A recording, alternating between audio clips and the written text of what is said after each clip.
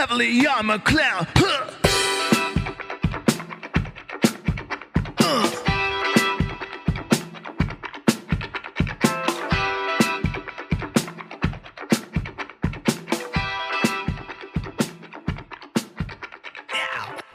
Welcome back to another episode of the Bitcoin Echo Chamber, guys. I'm your host, Colin, aka Heavily Armed Clown, for those of you who don't know who I am.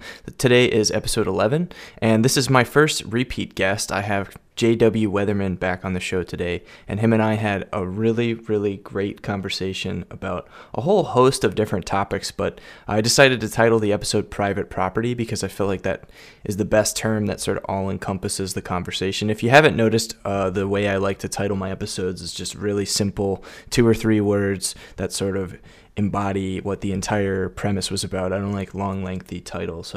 So if you want to find out more about the Bitcoin Echo Chamber, if you want to see all of our episodes, you can find us on any of your favorite podcasting services. Just search for Bitcoin Echo Chamber, or you can go to our website, bitcoinechochamber.com. You can also get in touch with me over on Twitter at heavilyarmedc, like the letter C, or you can send me an email at bitcoinechochamber@gmail.com. Don't forget to subscribe if you like the show, and let's get this thing started. This episode of the Bitcoin Echo Chamber podcast is sponsored by WTFhappenedin1971.com, the economics meme taking the world by storm, where all of us are trying to find out the answer to what the heck happened in 1971. WTF 1971 also has a merch store now. You can find it at WTF-1971.creator-spring.com. I'll post a link to that down in the show notes if you want to check it out. Thanks for the support.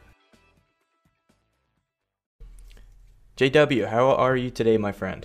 I'm good, man. I'm good. I'm looking forward to hanging out and chatting about some interesting stuff. Well, I'm really glad to have you back on the show. You're one of my all-time favorite guests, and I always enjoy getting a chance to talk with you. Right on, man. Right on. Yeah, thanks for having me. So I think that the listeners are really going to like what we're talking about today. So I just finished reading the book, Democracy, the God That Failed. And for those of you listening out there that haven't read that book, it's one of the most ultimate red pills that I've ever read in my life. And it's really challenged me in the ways that I think about a lot of things. And I was actually tweeting about this yesterday, but one of the things that it really got me thinking about is the idea of egalitarianism and how it's pervaded and poisoned the way we think about a lot of things. And it's especially affected our society's ability to have a functioning free market. JW, can you explain to the listeners what egalitarianism is? Yeah, the basic idea of egalitarianism, and most of us, if I say socialism, it will have the right sort of things go off in your head. The basic idea is, like Marx said, from everybody according to their ability to everybody according to their need, right? So the idea is that everybody should get the same amount of stuff, essentially. That it would be unjust if you, I'll try to steel man this argument the best that I can. Let's say that you have 15 kids, right? You just have a lot of kids, and they're doing the best that they can. Some are better at helping the family business than others, right? So maybe it's a family of software developers. I'll apply this to myself, right? I've got 6 kids. I don't talk about the younger ones very much, but I have 6 kids, and part of my homeschooling curriculum is that they're all going to learn how to write code, right? So let's say in 10 years they're all old enough. We're all building mathbot.com together. We're all having a great time, and some of them are better than others, right? Like Will is brilliant.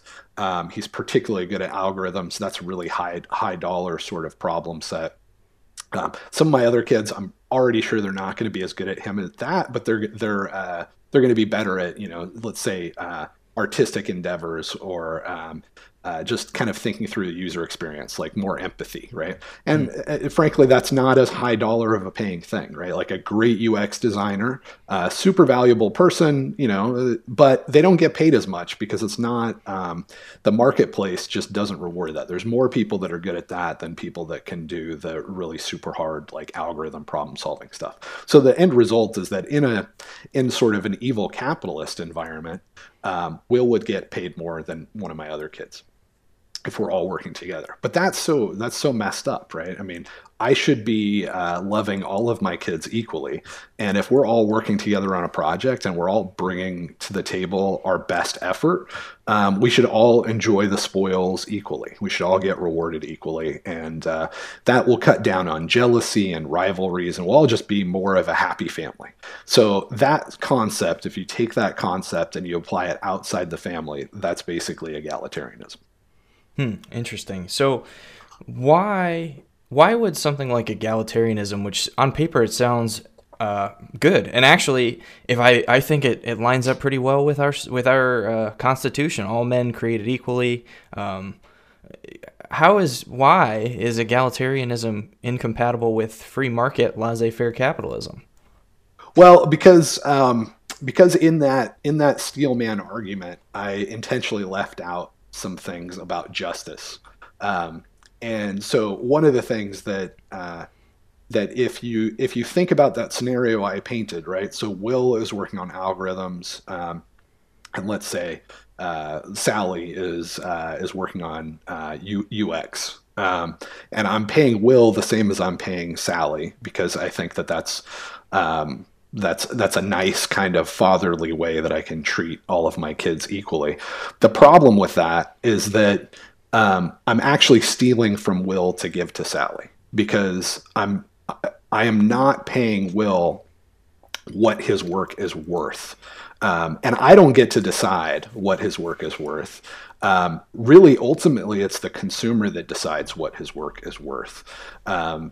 So if you're my customer, right, and you're coming to mathbot.com because you want your kids to learn programming, you're willing to pay a certain amount for that experience, right? Let's say you're willing to pay $5 a month or $50 a month or whatever. If the reason that you're willing to pay so much is that Will has solved some really freaking hard problems that other people haven't solved.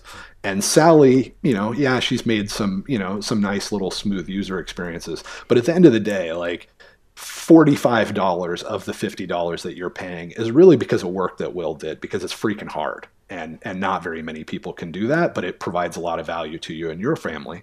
And then I reward all the participants equally. What I'm really doing is I'm taking the money that you as the consumer are trying to give to Will. The majority of it's trying to go to Will. And I'm acting as a corrupt intermediary, and I'm stealing that money and redistributing it the way that you wouldn't actually want to give. Interesting. So if I could extrapolate out this analogy in a different way, say I was a car producer, like a car manufacturer, and I had an engineer who designed an engine that allowed the car to actually get you from point A to point B, the entire purpose of a motor vehicle. And then I have a design guy who is responsible for the exterior, the sleekness of the exterior, the body kit, and then the paint job. If I remove one guy from that equation, my entire business model is useless. You wouldn't buy a car with no engine because it wouldn't serve its primary function. But if I were to do away with the body kit and paint job guy, yeah, the car might not look as cool, but it would still serve its primary function. That's what you're saying there? Well, no, what I'm saying is, I mean, you could go either way, right? So what it comes down to is all of the marketplace, all of us trading and exchanging things with each other really comes down to solving each other's problems. So let's say that you as a consumer, you want a car and you want it to look really good, and you actually don't care that much about the engine. And so the reason that you're buying this car, the reason you're paying an extra 7% MSRP on this thing is because it's been designed very sleekly. It's just beautiful looking, and it has the same engine as other cars. What you're doing there is you're saying, I'm willing to trade the work that I've done in the past that now I have in money, and I want to give that to the company that's produced this thing that solves my problem. And the company's job in that case is to be as efficient as possible at taking the money that the consumer wants to give and then distributing it to the people that are most responsible for that consumer satisfaction. And to the degree that they do that well and efficiently, it's a good company, right? So let's say that they hire a brilliant designer, and that brilliant designer does really, really good work, and they take money from the consumer that's really happy with the exterior design, and they reward that designer well. This system will keep going, right? It's an efficient system. It's sustainable. because the designer's not going to quit because he's done good work.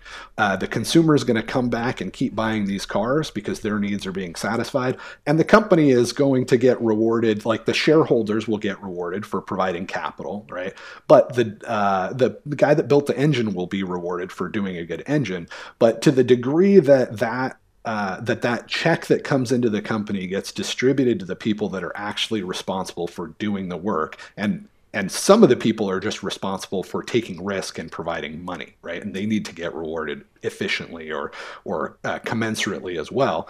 To the degree it does that, it will thrive because ultimately it's doing a good job coordinating work and effort and capital of a bunch of people and solving the consumer's need. But if they're bad at that, so they hire this brilliant designer, and the reason the consumer's buying the car is because it's sleek and beautiful, and they take that money and they pay the designer really poorly, and they pay the guy that designed the engine well, but the consumer doesn't really care because the difference in engine is, not what got him to buy the car, then it's actually destroying wealth, right? It's going to be an inefficient machine that results in that designer leaving and going to some machine that's more efficient, right? Some system that's more efficient. So it's a lot of times it's easier to think about this stuff without sort of the abstraction of a company and just think about like if a bunch of little cottage industries were at play. So for example, instead of me painting this picture of a family, if I just have a bunch of subcontractors and one of the subcontractors is a guy that's really good at algorithms and somebody else is really good at UX, but I say I'm only willing to pay the guy that's good at algorithms the same as the guy that's good at UX, I'm not going to be in business very long because I'm not going to be able to hire somebody that's good at algorithms, and my product is going to suck and my consumers are going to go elsewhere. So injustice in normal circumstances, that injustice of trying to pay people equally, even though they do more or less valuable work, results in you going out of business. And that's where the state comes in. That's where indoctrination comes in, because consumers will reward people based on their work. And they'll reward systems and companies and projects that are efficient at doing that, and they'll punish the ones that aren't. So you can't really have egalitarianism stick around very long. Right. And punish in this case just meaning that they won't buy their products because their products are inferior. Yeah, exactly. So what you need is the state to come in and say, no, even if these products are inferior, even if this work being done is less valuable, and there's all kinds of reasons that work could be less valuable. It could be because a lot of people enjoy doing it. If you're a game software developer, on average, you're going to make less than somebody that builds business apps. And that's because people really enjoy building games. There's more supply of people to build games. So as a result, if you show up and do a job that a lot of other people are happier to do, your contribution is less, right? If you go solve a problem that involves algorithms for finding oil instead of an algorithm to make a really fun and exciting game, you're probably going to be rewarded more because other people don't want to do that work. So value, is also a factor of how unpleasant the task is, relatively speaking. And if we don't reward that, then the system won't work. But the state can come in and they can force things. They can say, if you try to reward this person, ultimately there's a guy with a gun that's going to prevent you from doing so. I think the reason I thought of the car analogy is because this conversation is very Ayn Randian.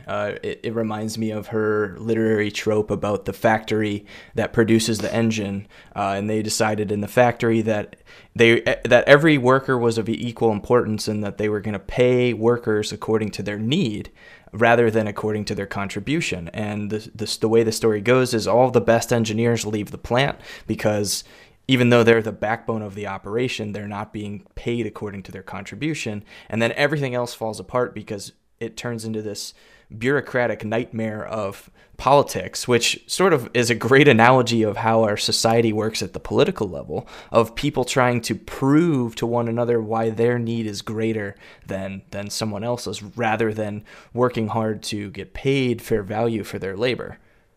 Yeah, that's exactly right. There's two ways that you can sort of get money. There's the political means and the economic means. The political means is basically theft. That's where, we get together in a group, we have a committee, we decide that we're going to impose these rules on people. And maybe that's taxation or maybe it's regulation, whatever. There's ways to get paid really, really well doing that activity. The most simple version of the political means of gaining wealth is just walk up to the street, point a gun at somebody and say, give me your wallet.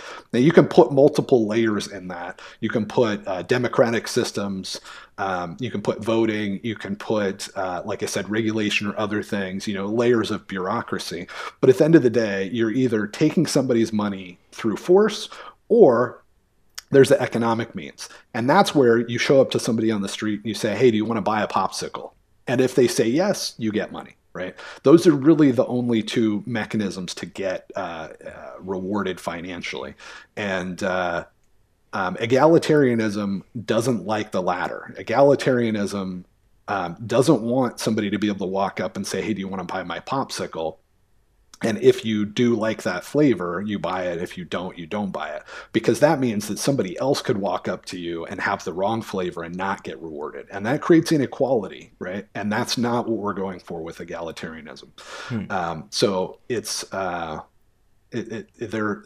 like I said, you can kind of think of it in general, socialism versus capitalism, although those things are really confusing. So I think a good way, a more clean way to think of it is private property or the absence of private property. Exactly. And that was exactly what I was about to say. Hans Hermann Hoppe does a really good job sort of dissecting this. And you're absolutely right. Trying to talk through political philosophy with people, especially with people who haven't studied it extensively, is extremely difficult. So it tends to be best to break down the ideas rather than talk about the ideologies, the underlying ideologies, so to speak, rather than to just to speak about the actual ideas. And Hans Hermann Hoppe does a really good job of this in Democracy, the God That Failed, because he says, private property rights, which if you're listening to this and you don't study political philosophy, freedom and free market, that is essentially underlined by the idea of private property. Private property is probably one of the most fundamental building blocks of liberty, of freedom, and of the ability to live your own life in the pursuit of your own happiness and well-being. Without private property, you can't have freedom, because then you're completely controlled by a totalitarian regime. But the idea of private property, I have this, therefore you do not have this because I have this, is in and of itself incompatible with egalitarianism. It is. And actually, it's egalitarianism is incompatible with the idea of anything. Like, it's logically impossible. So let's define private property because that's really what a lot of, pretty much all of political philosophy comes down to defining private property. Mm-hmm. If you can get a good definition of private property, and it's not easy, but if you can get a good definition of private property, everything else falls into place. So private property means that you are the manager of an economic resource. It doesn't mean that you're going to use it for yourself, right? You can have a cheeseburger and you can either eat the cheeseburger or you can feed it to your kids or you can feed it to a stranger. But if you own the cheeseburger, that means that you manage the cheeseburger, that you have the authority, the right, the power over that cheeseburger. Now, where it gets tricky is, and this is where the egalitarians will try to say, well, what if that cheeseburger smells bad? Right? What if you don't do a good job managing that cheeseburger and you just let it rot? And now you're sitting in a restaurant with a rotted cheeseburger and you're telling everybody else that's trying to enjoy their meal that this is your private property and you own it. The answer to that is actually something that really Tim May did the best job helping me, I think, be able to describe clearly.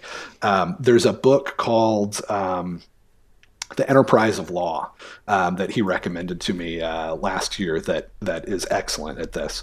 But really, private property, drawing that line is not easy. A better example than the cheeseburger might be, okay, I have some land and I can do whatever I want with this land. I've got 50 acres in Virginia. But if I use this land poorly, right? Like, does that mean that I can pour poison into my stream? Like, it's my stream, I own it, but that stream runs and it feeds other people's property. Or does that mean that I can blare, heavy metal music? Even if I have 50 acres, can I go right up to the edge of that property and blare heavy metal music at the neighbors all around me, right? Of course not. Right. So egalitarians, they'll use this, right? Socialists will use these questions and they'll present them, but they won't answer them. And that's a key sort of rhetorical trick, right? Right. And the answer implication is that there is no answer, right? The implication is, well, geez, I guess private property is not that cut and dry. So private property doesn't really exist. That's where they need you to be. In order for you to sign off on whatever their next regulation is. But the answer is that there is a way to define private property, and that actually requires a free market legal system. And we have had free market legal systems at many points in history. In fact, they're the only legal systems that have ever worked and produced wealth. And it's only when the state sort of co-opts the legal system that it completely becomes ineffective. But custom and history and culture and habit, what is normal behavior is actually built into private property. So if you lived in an area where it was very commonplace to play heavy metal music at the corner of your property over your neighbor's property, a free market legal system would look at that and say, yeah, that's expected, right? When the people that bought the property next door bought it, there was customs in place, expectations in place, and there's no injustice here when that person does that. But that's not easy. It really requires a free market. It requires that judges over time make rulings and people select judges that make the wisest rulings. So in a way, defining private property itself, it's as hard to do as the essay iPencil. I can't tell you how to build the pencil. I can't tell you how to define private property. But what I can tell you is that we have a history of being able to do that, to be able to define private property and to be able to build pencils, and that happens when we have a free market operating to try to discover truth. So, and this is perfect. This is exactly where I want this conversation to go, right into private property. But I want to, real quick, for those of you still listening that haven't tuned this out, we're going to loop this into Bitcoin. We're going to relate this back to how important this is to understand with Bitcoin. But I want to go down one more tangent real quick, and then we're going to come back to this idea of private property. Egalitarianism is extremely pervasive and, in fact, is deeply rooted in a lot of things in our society. I'll just list off a couple of examples. Things like affirmative action, things like equal opportunity for housing, things like no child left behind in education, this new thing like Common Core math. JW, can you talk a little bit about some of the social implications of these programs? Yeah, so we start out with trying to make everybody believe that private property doesn't exist, because then it allows us the freedom that we need to steal. And one of the things that we can layer on to that freedom, right? So now if I've convinced you that there is no real private property, that 50 acres of land that you own isn't really owned by you, it's really not that cut and dry. The next thing that I need to do as an egalitarian is convince you that there should really be a committee to make these sort of decisions. We're not going to be judges trying to find truth and justice. We're going to be a committee that manages regulation on that 50 acres. And maybe some of the regulation that we're going to manage on, ostensibly your 50 acres is noise ordinances, right? And this committee now, if it's a very subtle flip, but this committee has become the owner of your property, because the definition of property ownership is that you get to make the decisions about your own property, as long as you're not violating somebody else's property rights, which has to be discovered by good judges, in a free market system. So we've taken that away, and we've made this committee now effectively the owner of your property. Now you might get to use your property, but the committee gets to decide how and when and why you use your property. So you're no longer the owner. You're no longer the person that manages that resource. You manage that resource as a subordinate, as a steward to the people that ultimately own it, which is the city council or whatever it might be. And that's the goal. The goal is just to take your stuff. The goal is just simply to become the owner of your belongings. And I think it's worth pointing out that in a true private property scenario where I actually own whatever it is that I'm managing, I'm not accountable to anybody. And in fact, I'm not accountable to anybody for my profits nor my losses. And I can take my private property and I can destroy it. And as long as I'm not affecting anybody else by doing so, I have that right because it's my property. I can squander it. I can waste it. I can reap the profits from it. And that's my right as an owner of that property.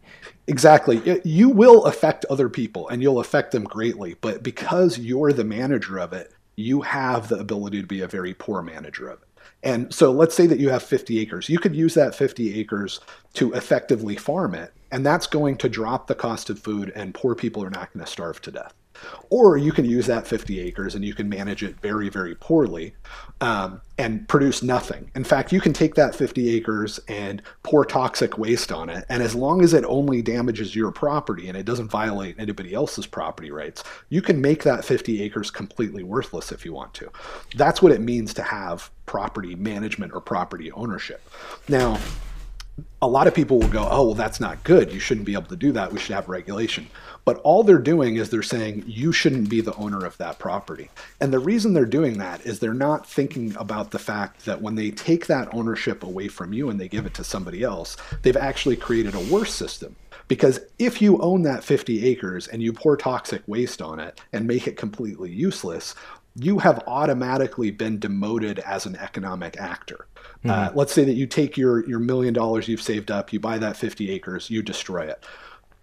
In doing so, you're now a poor person, right? So you have gone from somebody that had $1 million to now you're hoping to get a job, operating the machine that sews shoes together. You've been greatly demoted in your level of power over the economic resources of the world.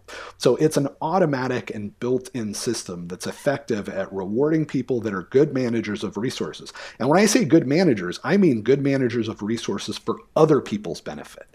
If you own that 50 acres and you serve yourself with it, you will lose it. And you won't profit from it either. Exactly. The free market system will make you a poor person if you're a selfish jerk with your 50 acres.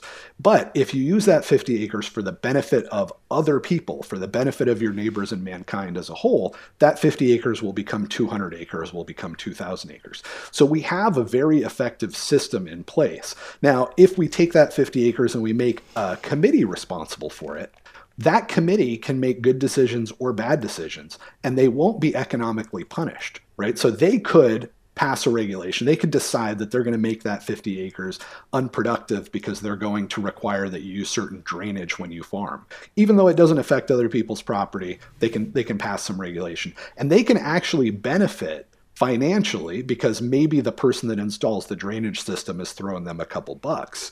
They can be rewarded economically as bad managers of that piece of property. That's not what we want. That's a bad system. So what about these egalitarian systems that on paper they seem really good? Like, I mentioned a couple of them, but like let's take the No Child Left Behind Act as a good example here. Like that sounds really good. Every child deserves equal opportunity, and they should all have a degree. They should all have some sort of visible achievement, proof of their education. None of them should be left behind. We should bring them all down to the same level and let them all be pushed forward as a team rather than letting these ones that might be developing faster or a little bit smarter, letting them advance ahead. We need to bring everyone down to the same level and make sure they know that they're all equal. Why is that such a bad idea? So when you apply it to kids, it's really the same thing that's happening. When you have a child, like I made Will 14 years ago, and I have managed Will. Now, as a Christian, I believe that Will is created in the image of God, and so there's a lot of constraints on sort of how I can manage him. I can't treat him like property. But as his parent, it's my responsibility to decide what sort of things that he learns, what sort of things he doesn't learn, what history books he reads, which one he discards. And that is my job as a parent, right? So I'm sort of managing him as a resource in a sense, but again, with a lot more constraints because he is an individual and he has his own God-given rights. What these systems that sound good are are doing the sort of same thing that we were doing with the property. They're demoting me as the parent. They're removing me as the person that's responsible for his education, responsible for deciding what things he learns and what activities he does, and putting a committee, the Department of Education, in charge of that, right? So he is effectively no longer going to be my child.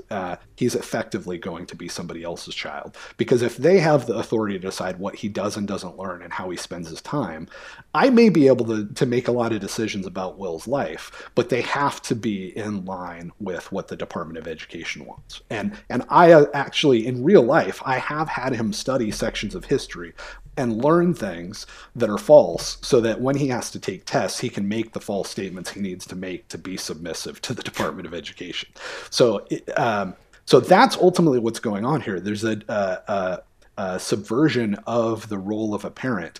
But again, it's sold as a good thing, right? What is the goal is really important. The goal is for this committee to become the children's parents. And they'll sell it to you in various ways. They'll point out really bad parents, right? They'll say, oh, but some parents won't even teach their kids math. So really this committee needs to be their parent. They won't use the word parent. They'll use lots of euphemisms and take things away. But if you actually define what it means to own a piece of 50 acres, or if you actually define what it means to be a parent, and think clearly about it, you can see that the goal is just for parents to lose that power and for the state, for the committee to gain that power. And they'll wrap that in good propaganda, right? So they won't call it the We're Your New Daddy program. They'll call it the No Child Left Behind program, which draws your attention away from the good parents to the bad parents and spins it so it looks like it's actually better for society as a whole. But everything about these programs have been a total disaster. Just like, the Pilgrims almost starved to death when they tried egalitarianism. We will see our education system fail more and more as a result of the state taking ownership of people's kids. And it's sort of the same old story played out with just a different spin on it. So you're basically saying here that these bad ideas, which are enforced by a very powerful central authority, in this case it's the state. And when we say state, we don't mean state government, we need the federal authority. And they're packaged in such a way that they're marketed to seem very appealing. Now, how does that sound familiar to some of the things that we deal with in Bitcoin? Yeah, exactly. I mean, ultimately, it comes down to fraud and theft, right? I would say that when a state says, I'm going to make decisions about what your children do and don't read, I would say that's slavery, right? I've lost the most important thing for me as a human and as a parent is to have the freedom to decide what my kids read, when they're under 10 years old, right? That's very fundamental to being free. So I would say it goes to the point of slavery, but at very least it's theft, right? It's taking stuff that belongs to me that I should be the economic manager, the resource manager of, and it's taking that. And it's using lies to be able to pull that off on sort of a big scale.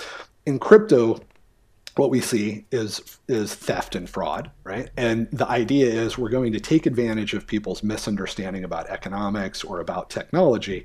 We're going to lie to them, we're going to trick them, and as a result, we're going to part them from their hard-earned money. So there's definitely a lot of overlap there. And unfortunately, we don't have a legal system in place that punishes fraud.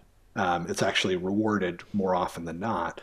If it's done right, it's done well, it's done at scale, and it pays off the right criminals. And that's why we're not seeing a whole lot of enforcement on fraud in crypto. And I'd like to make a distinction here that I think is really important that people understand. The way that Bitcoin is built, the way that the software is distributed, the way that the game theory works, Bitcoin in and of itself is a very private property, right? If you hold the private keys to Bitcoin, that is your property. And unless someone comes and takes that private key from you, there is no way, shape, or form for that property to be taken from you. It's simply impossible, just based on the nature of the way the software works. The same could not be said about the vast majority of other cryptocurrencies out there. Take, for example, XRP. XRP is not your private property because that is not a distributed software system, and by its very nature is controlled by Ripple Labs in this example.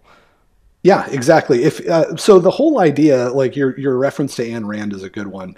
The whole idea behind Bitcoin is the cypherpunk movement, and the idea behind the cypherpunk movement is essentially that once encryption was released into the wild, right? Once normal people had access to encryption, it was treat. I there was a time in my career where I had to be very, very careful what code I moved overseas because I could be charged with exporting munitions.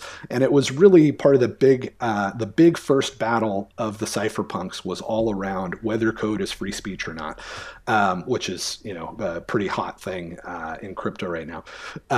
But the idea that once encryption existed and it was in the wild and it was military grade and normal people had access to it, especially once the Supreme Court determined that, it was a free speech issue and it was protected by the First Amendment to be able to write a few chunks of code that it could encrypt data and make that data completely inaccessible to anybody that person didn't want it accessible to. Like it created in cyberspace, it created this magical sphere, and you could put things inside this sphere, and the only way to get access to those things that were in that sphere was to speak the right magic word. It's absolutely powerful and incredible. And guys like Tim May, they saw that this was a huge development, and as a result, they realized that we could create Galt's Gulch, to use the Ayn Rand reference. We could create this world in cyberspace that actually honored private property. Because when I have 50 acres and I'm trying to enforce my private property rights, if I'm in Waco, Texas, and enough FBI agents show up, even if I'm not violating any laws, I'm not violating any private property rights, I don't have the power to actually defend that. If I'm in cyberspace and I encrypt something, or I'm using Bitcoin to hold my digital cash that's using encryption technology, there is nobody that can violate my private property. There's nobody that can grab that. Now they can go into the meat space, right? And they can hit me with a $5 wrench until I speak that magic word and unlock it in cyberspace. But the whole idea of the cypherpunk movement is that that's not effective, that won't scale. That especially if we have enough anonymity when we're operating and when we're securing our stuff in cyberspace, it just won't be cost effective to go around and beat everybody to speak those magic words. And once we have a foothold, once we have a space where we can exchange economic value and we can be productive and we can solve problems, the game is over for the slave owners. The game is over for the egalitarians that want to control our private property, because we're going to be able to use that to build more and more tools that make us more and more powerful in the physical world. And this is contrasting quite a bit with the guys that are trying to do seasteading or all these other harebrained schemes that are starting in meat space, that think that they're going to be able to, even though nothing has changed, they're going to be able to create a place where their private property won't be violated. So it's a very good strategy and it's working really, really well. But something like XRP, they don't embrace that goal, let alone the methodology for getting there. They're very comfortable with the banks deciding what is and isn't your private property. They're very comfortable with committees being the ones that decide how things work. They just want to be part of that committee. So we're starting to come full circle here on why I feel like this egalitarian topic is so important. And I know you, for example, having a background as a security researcher, this is something that you harp on a lot. But I feel like, if you're a listener and you haven't been exposed to a lot of these ideas in this depth before, you might be starting to understand, well, okay, if private property is the foundational building block of a free market, and we have all of these state authorities that don't respect private property rights, the obvious answer is, okay, well, then we need to come up with some sly roundabout way, to borrow that phrase a little bit out of its context, in order to have a way to protect this private property.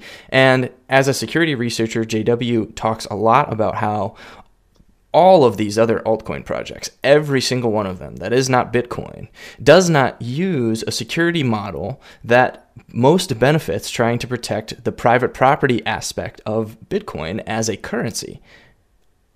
Yeah, one of the ways that you can think about this is that there are a lot of people that are motivated to create an asset that works well as money, that's hard to steal, right? So you can actually own it. And they've created this network called Bitcoin, and it's an open source project, right? Everybody can contribute to it, and it has by far more adoption and more security than anything else out there, right? Like nothing is even close to it. And if anything else that's out there comes up with any good ideas, because it's open source, it can suck in those ideas, right? So if Zcash, for example, if all of those ideas weren't stupid and bad, you would see them in Bitcoin. Mimblewimble, not Grin and the scam coins that use it, but Mimblewimble itself is pretty cool. It's got some really interesting ideas and some interesting technology. And we're seeing those concepts refined and improved, sucked into Bitcoin and things like scriptless scripts.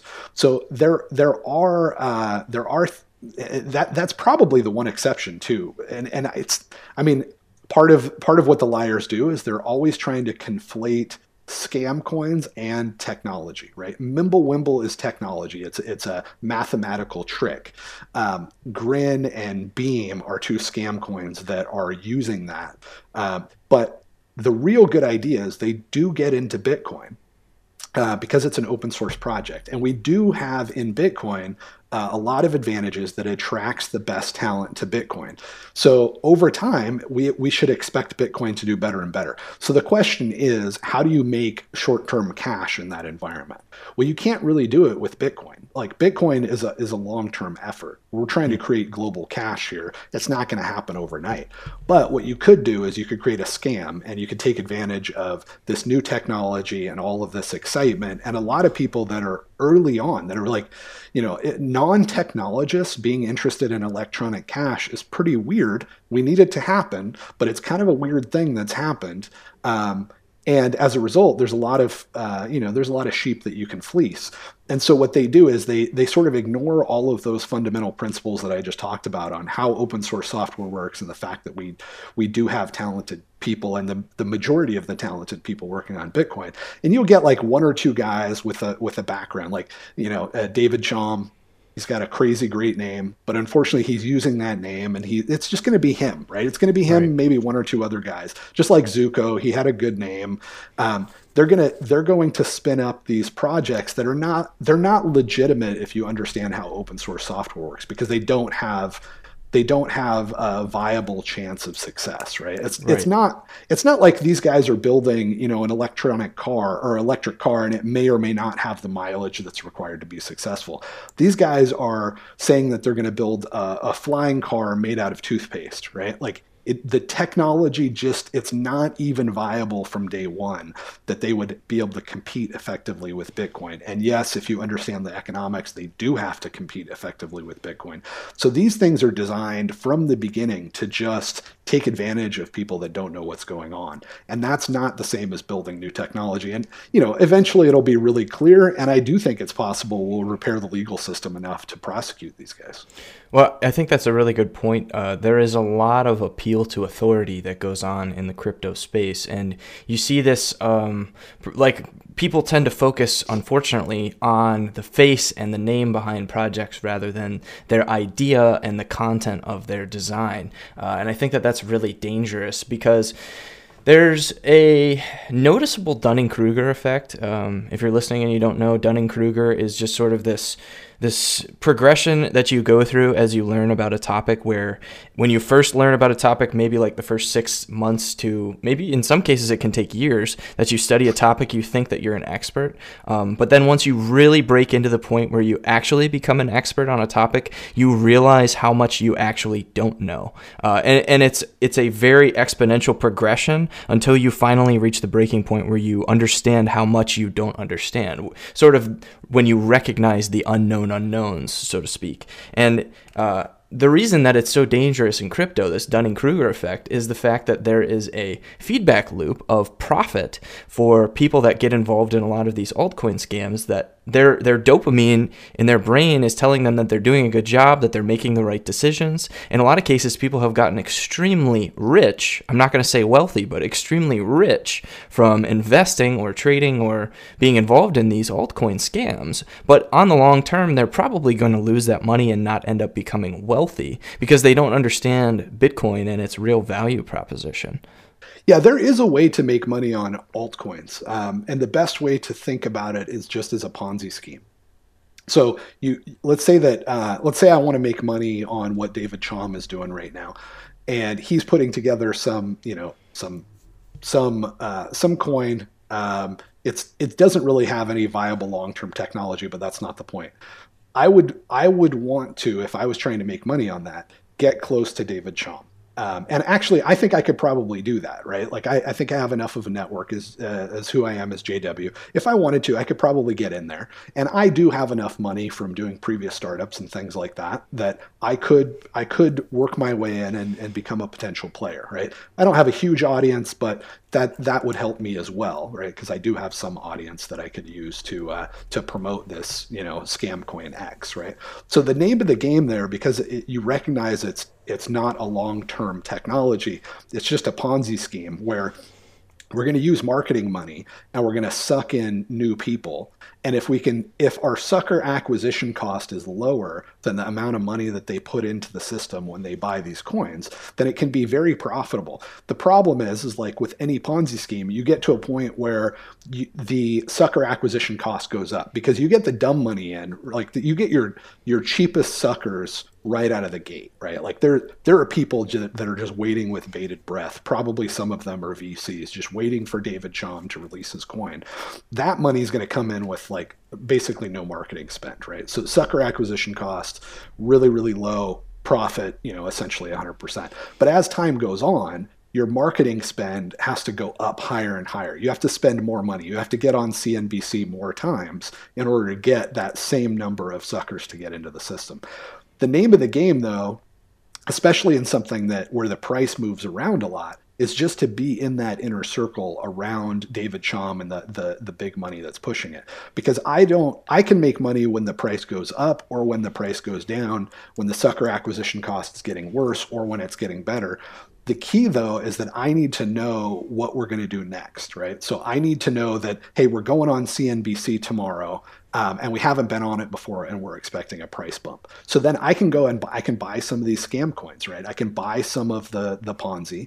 They go on CNBC. There's a marketing push. Maybe it's a few other things going on in addition to CNBC. It's a good marketing push. Like we're about to spend $5 million on marketing. Well, that's a good opportunity for me to buy some scam coins, wait for that marketing spend to happen, and then the price pump that comes along with that, and then sell. These markets aren't really liquid enough, but as an example, let's say that I am Charlie Lee with Litecoin, and I'm about to announce that I've sold all my Litecoin, right? That's going to probably have a negative impact on the price. Now, if JW was close to Charlie Lee, I could profit from that because Charlie could give me a heads up and be like, hey, just want to let you know I'm going to tweet out tomorrow that I'm going to sell all my Litecoin. Well, I would sell my Litecoin at that point, right? Because this is not a long-term technology that has any chance of being adopted as global money. That's the difference between Litecoin and Bitcoin. It's just this short-term scam. So I would sell my Litecoin before he made that announcement. And if I could, I might even short it, right? I might even borrow a bunch of other people's Litecoin and tell them I'll give it to them in a week. Then Charlie makes that announcement and I get, basically 100% profit on this loan. I hand it back to the people in a week when it's less valuable. So there are definitely ways to profit in scams and Ponzi schemes. They do have some legal risk, but like I said, the justice system is so screwed up that that's not really much of an issue. One of the best places that I would do this if I was trying to pull this off is I would connect with the guys at Coinbase. Like at this point, they have a really good track record of doing things like Bcash. And you can see that there's insider trading happening days before they list something. So I know people are making money. And if I really wanted to, I could probably get to be connected to that inner circle. There'd be some checks that would have to be written up front. But that's how you make money in altcoins. It's shady, it's dishonest, and it's not something that you can do and still be ethical. But that's how you do it. What you don't do is you don't do what the suckers are doing. And that's somehow thinking that there's not an inner circle making these decisions and trying to trade, based on squiggly lines on a chart. Like whatever the price squiggles were before Litecoin couldn't have told you that Charlie Lee was going to make an announcement that he sold all his Litecoin. It is not reflected in those squiggly lines. So Right. those are the guys that are suckers, right? You take Tone Vay's course and you start trading altcoins. That's what you don't want to do. But as me, let's say JW got into that inner circle, I'd probably fund people like Tone Vays to run around. That reduces my sucker acquisition cost. The more people Provides that believe liquidity for your scam too. Exactly. The more people that believe in technical analysis, the more people I can have in the play when Charlie says, "Hey, JW, I'm gonna make an announcement on Twitter tomorrow." That's all good. So I would fund that. Yeah, I mean that's how you play the game. If you're gonna play the game, at least play it like a man and pony up and write the checks that you need to play. And I think it's worth pointing out that these are not new scams. I mean, this kind of thing is part and parcel daily life in the world of penny stocks, like pink sheets, over-the-counter stocks that are not listed on major equity exchanges like the New York Stock Exchange. This is just a daily occurrence. Insider trading, pump and dump scamming, buy the dip mentalities, trading groups pumping up prices, fake volume, all of this stuff, like inner circles, all of this stuff is... It's not new, and if you haven't been exposed to, I think that if you go take like some sort of crash course in the way penny stocks really work, it will really take the scales off your eyes on a lot of the scamming that goes on in the crypto space. But I actually feel. Oh, no, I was just going to say to bring it back to egalitarianism and that sort of discussion around education. The most profitable way that humans have found to fleece a population is exactly this mechanism. The only thing that maybe gives it a little bit of a run for its money is combining it with central banking. But what you want to do, let's say that you have 100,000 people. What you want to do is you want to get control of education. And Hans Hermann Hoppe talks about this. I don't know if it's in Democracy, the God That Failed, but the different sectors of the economy that you want to have a monopoly on. And one of them is banking, but one of them is education. So if you can get this population, these 100,000 people, to let you take ownership of their children and you be responsible to educate them, one of the things that you're going to want to push really hard, in addition to egalitarianism, is the idea that they should be invested in stocks and bonds, that they should be in play, that it's not a good idea to have their money in a mattress, that you really want them to have their money in a 401k or in a pension plan that essentially puts money into play so that you can do the ultimate money-making scheme. And the ultimate money-making scheme is when you have control of the Federal Reserve, you make an announcement, right? So Charlie Lee can make an announcement that he's going to sell, that he's sold all his Litecoin, and that moves the price. Now that's where you make money because you know what the price is going to do before everybody else. If you're the Federal Reserve, or if you have ownership of the Federal Reserve, you can make an announcement that you're going to raise interest rates. You can actually just make an announcement that you might make an announcement that you're thinking about making an announcement that you're going to raise interest rates, and they do this all the time. And that will affect the entire stock market, right? So you have this population of suckers that they're either day trading or they're just like, a poor truck driver that's trying to provide for his family that has money in a pension fund. But with multiple intermediaries, it's in the stock market, right? And so you, as the insider, say, hey, we're going to raise interest rates.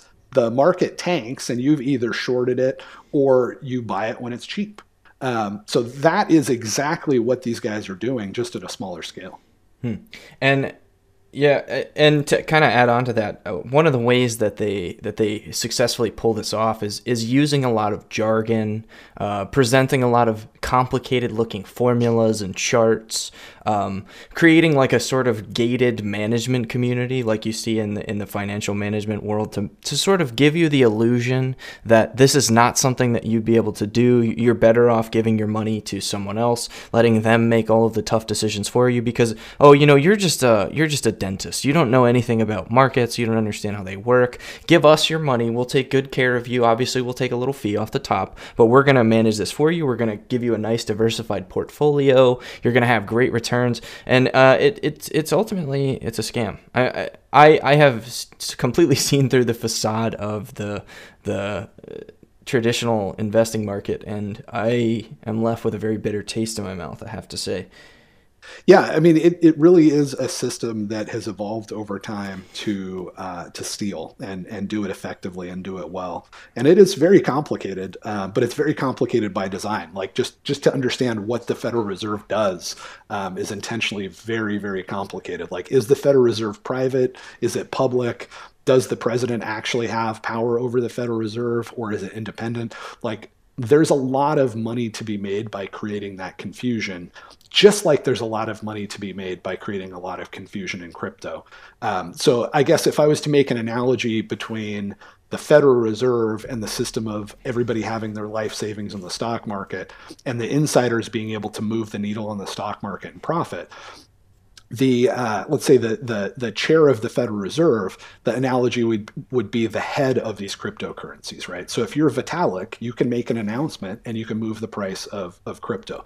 But then you need to suck in dumb money as much as possible. So on the government Federal Reserve side, that would be like these broker dealers, these mom and pop shops that suck in people to manage their mutual funds, right? On the crypto side, that's going to be guys like technical analysis traders, right? Their model is a little bit different because it's you own your own keys. That's too much of a mantra to actually just give somebody ownership. Although, Coinbase is kind of doing that role as well. But a good analogy would be, the little mom and shop offices of Fidelity.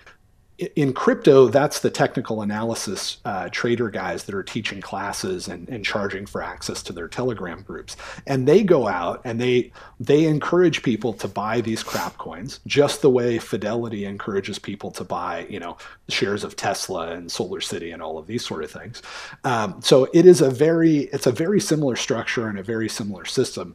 And the best thing that I think people can do is don't buy stuff that you don't understand. Like, the US dollar sucks. It does go down in value, but it doesn't, if you're in the United States, it's not a terrible option. It doesn't go down as value as fast as a lot of other things. And if you don't want to be 55 on the edge of retirement, and then the Fed decides that they're going to raise interest rates and that destroys your life savings, just don't buy stuff you don't understand. Invest in education, right? Become a more skilled person.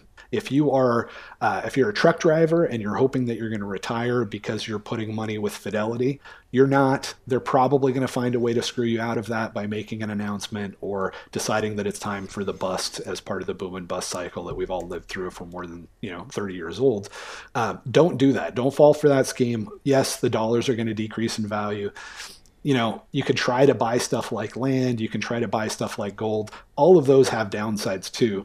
The best you could probably do is try to be out of it as much as possible, but learn skills that make you more and more valuable. And if at some point those skills evolve to the point where you have special insight into things that you can buy or sell, that that they're more valuable than everybody else, then do it. Then you can be a speculator. But don't fall for the trick that you should be a speculator by proxy when you have no knowledge of what's going on in the market. Because there is an insider group.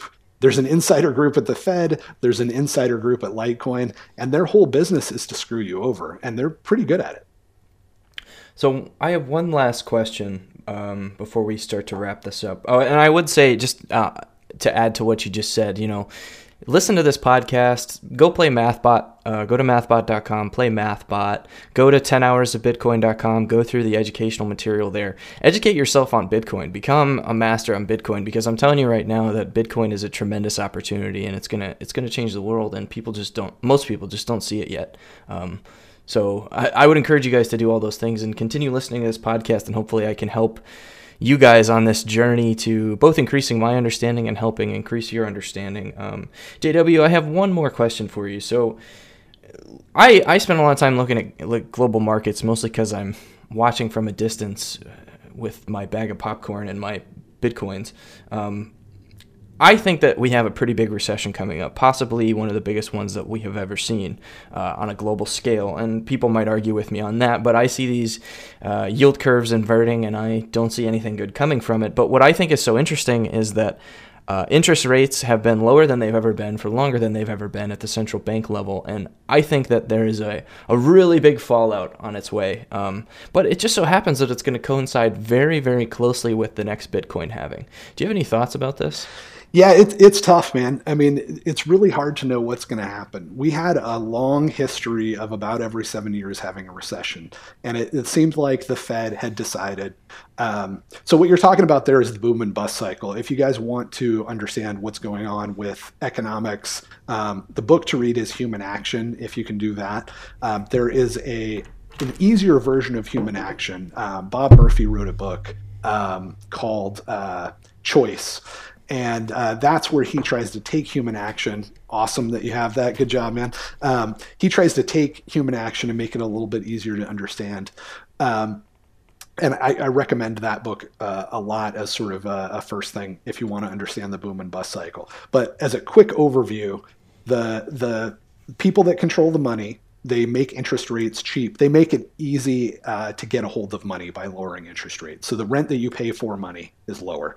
That results in a lot of investments, and a lot of investments that are actually stupid investments that shouldn't happen because people are getting access to resources at a cheaper level than they should. And so they're building buildings, they're buying houses, they're doing whatever that they wouldn't otherwise do because these interest rates are so low. It seems like this is a good deal, right? It seems like a profitable project.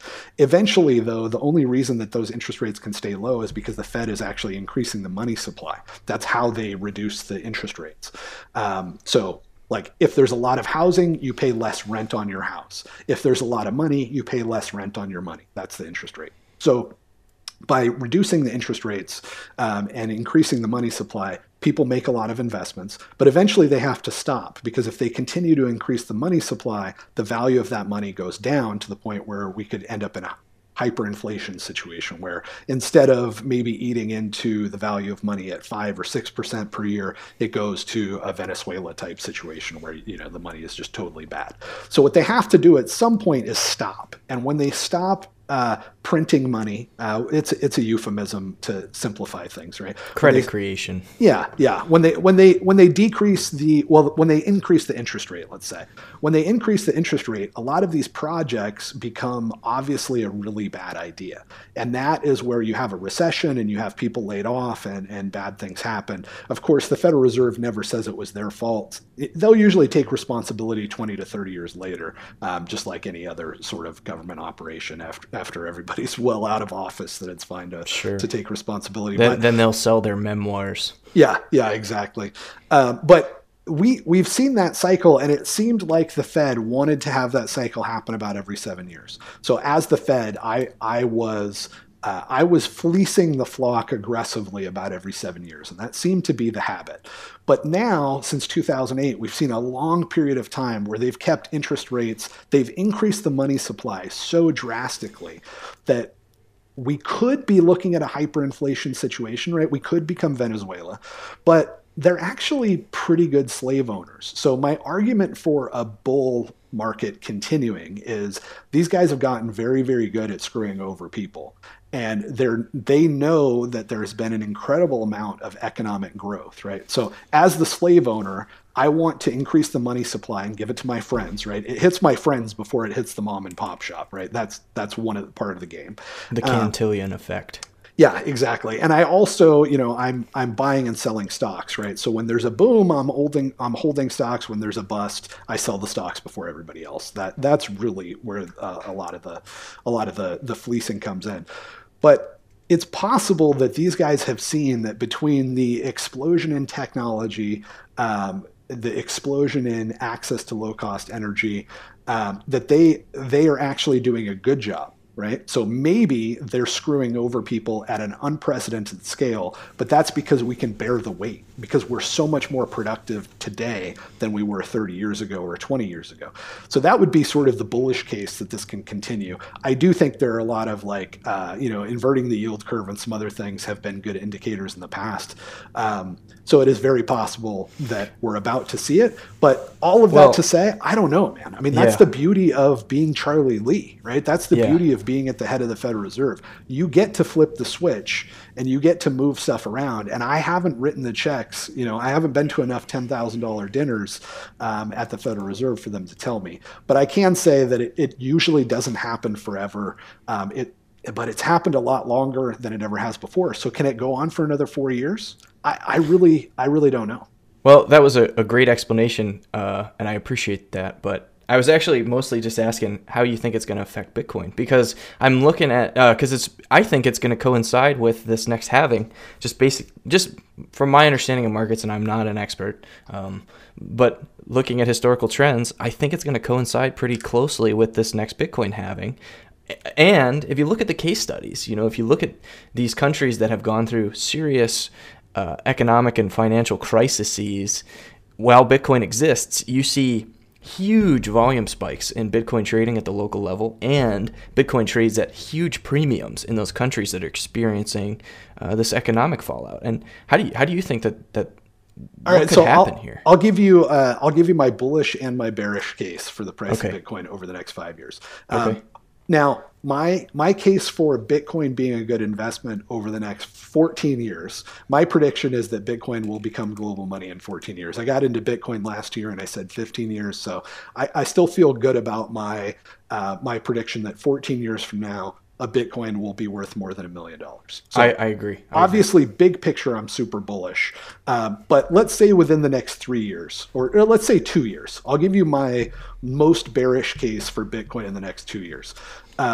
Most people are excited about Bitcoin for programmable money. That's not actually a feature of Bitcoin. The US dollar can be programmable money just as easily as Bitcoin can, and arguably even easier because it's centralized. And we're starting to see that with fiat coins, Gemini dollars and things like that are starting to come online. If they get their head out of their butt and they actually tie Gemini dollars to something like Liquid, or maybe even something like RGB on Bitcoin, they're going to have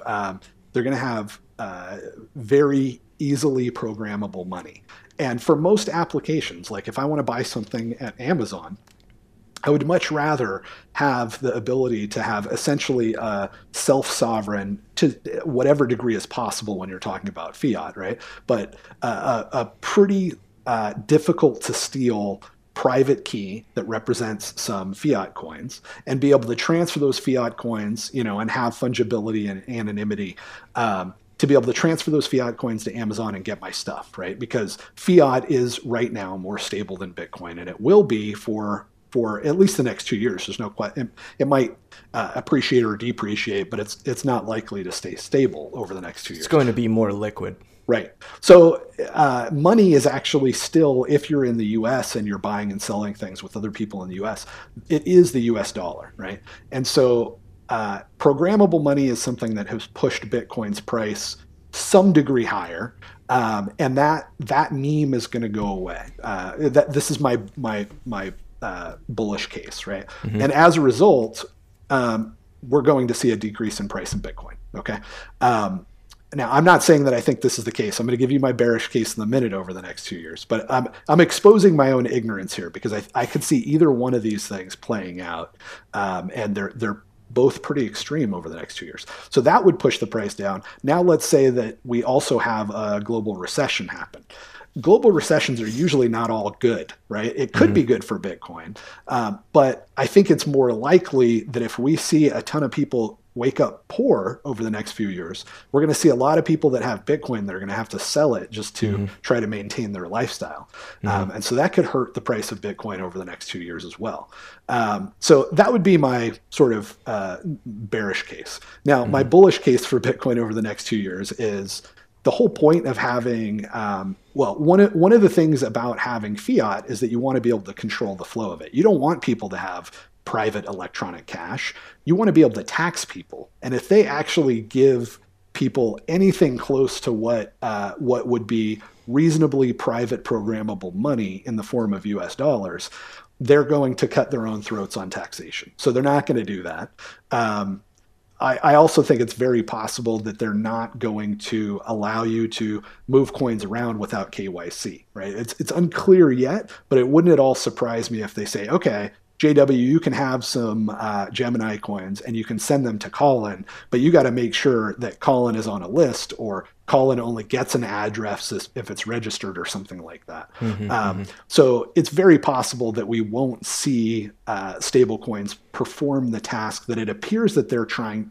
Right now it does appear that they're being given a lot more leeway than I think anybody would have expected. But it's very possible that is a short-term small thing, and they're going to start cutting. We've already seen a little bit of regulatory precedent for this in Texas, where there was the bill that was presented that basically required KYC on both ends for anybody conducting like a digital currency transaction.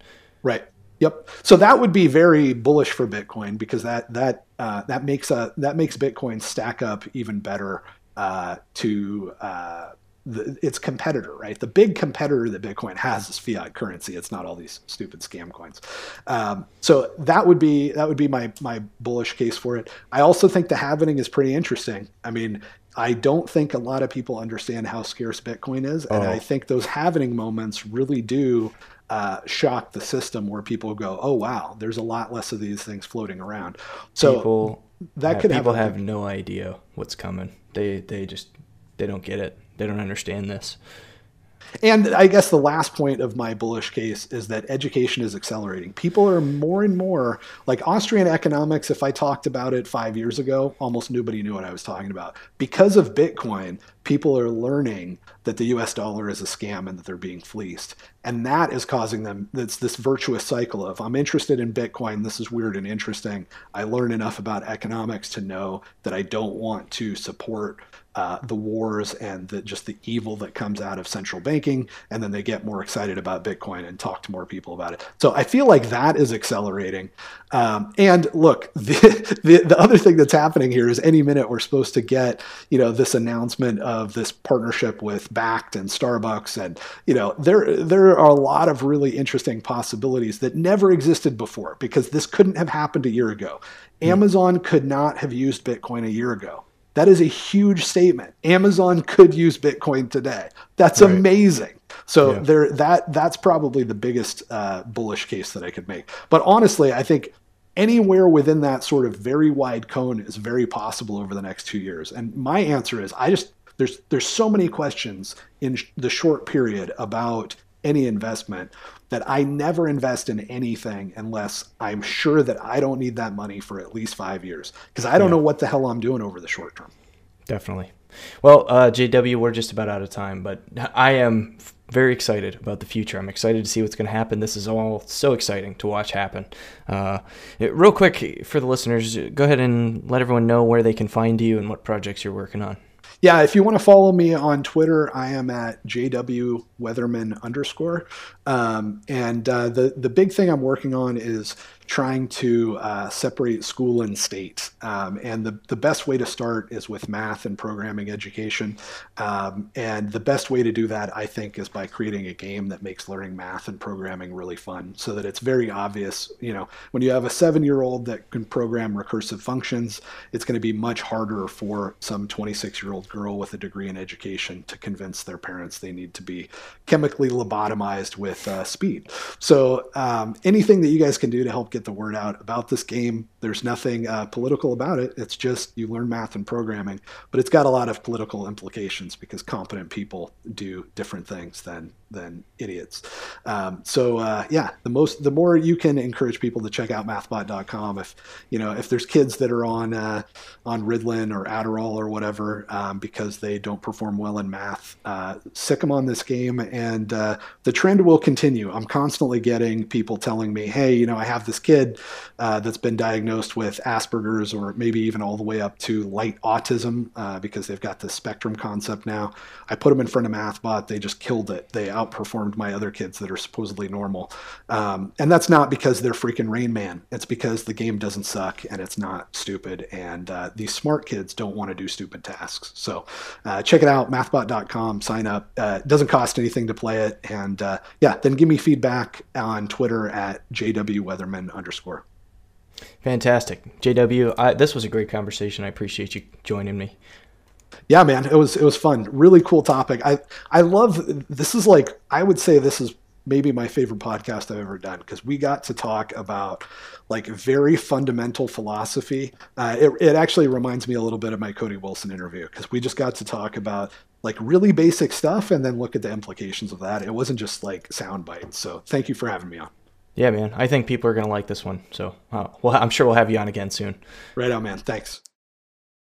All right, guys. I hope that you enjoyed that episode. It is always a privilege to get to talk with JW, because he is a wealth of knowledge and experience, and I've gotten to know him quite well personally, and he's just a genuinely very, very kind-hearted, very intelligent, very down-to-earth type of guy, and those are my people, man. Those are the type of people that I like to spend time talking with and bounce ideas off of, and the best types of people to develop relationships with. And that's one of the reasons that I regularly bring up JW's MathBot program, because it's entirely free right now. You can play MathBot completely for free, and I think that it does a really good job at trying to teach anybody, not even just kids, anybody who wants to learn math and programming. It allows you to teach that just by playing a game. And I think that that's such a valuable fundamental skill. You know, in this world, there's really no excuse for not being somewhat code literate. Maybe you can't write code, but you should be able to at least read code and understand a little bit about what you're looking at. It'll really help you, especially if you're interested in Bitcoin and the way the future is headed towards a totally digital economy. It would behoove you to brush up on your understanding of these things. I mean, imagine living in the world today without knowing how to read, right? We're kind of heading towards a world where that's what it's going to be like if you can't read code. So check out methbot.com. Don't forget to subscribe to the show, especially if you enjoyed today's episode. Please give me stars, thumbs up, likes, whatever it is that you can give me. It helps me out a lot, and feel free to go over to bitcoinechochamber.com. Check out the site. If you want to know more about how you can support the show, I have a couple of links over there where you can support through Lightning or Patreon, or if you just want to reach out and give me a comment, you know, like in an email or something like that. I really appreciate it, and I take the time to talk to pretty much everybody that reaches out to me online. So I will get back to you and just say thanks, you know, for listening, and thanks for the kind words. But that's all I got for this one, guys, and I will see you next week.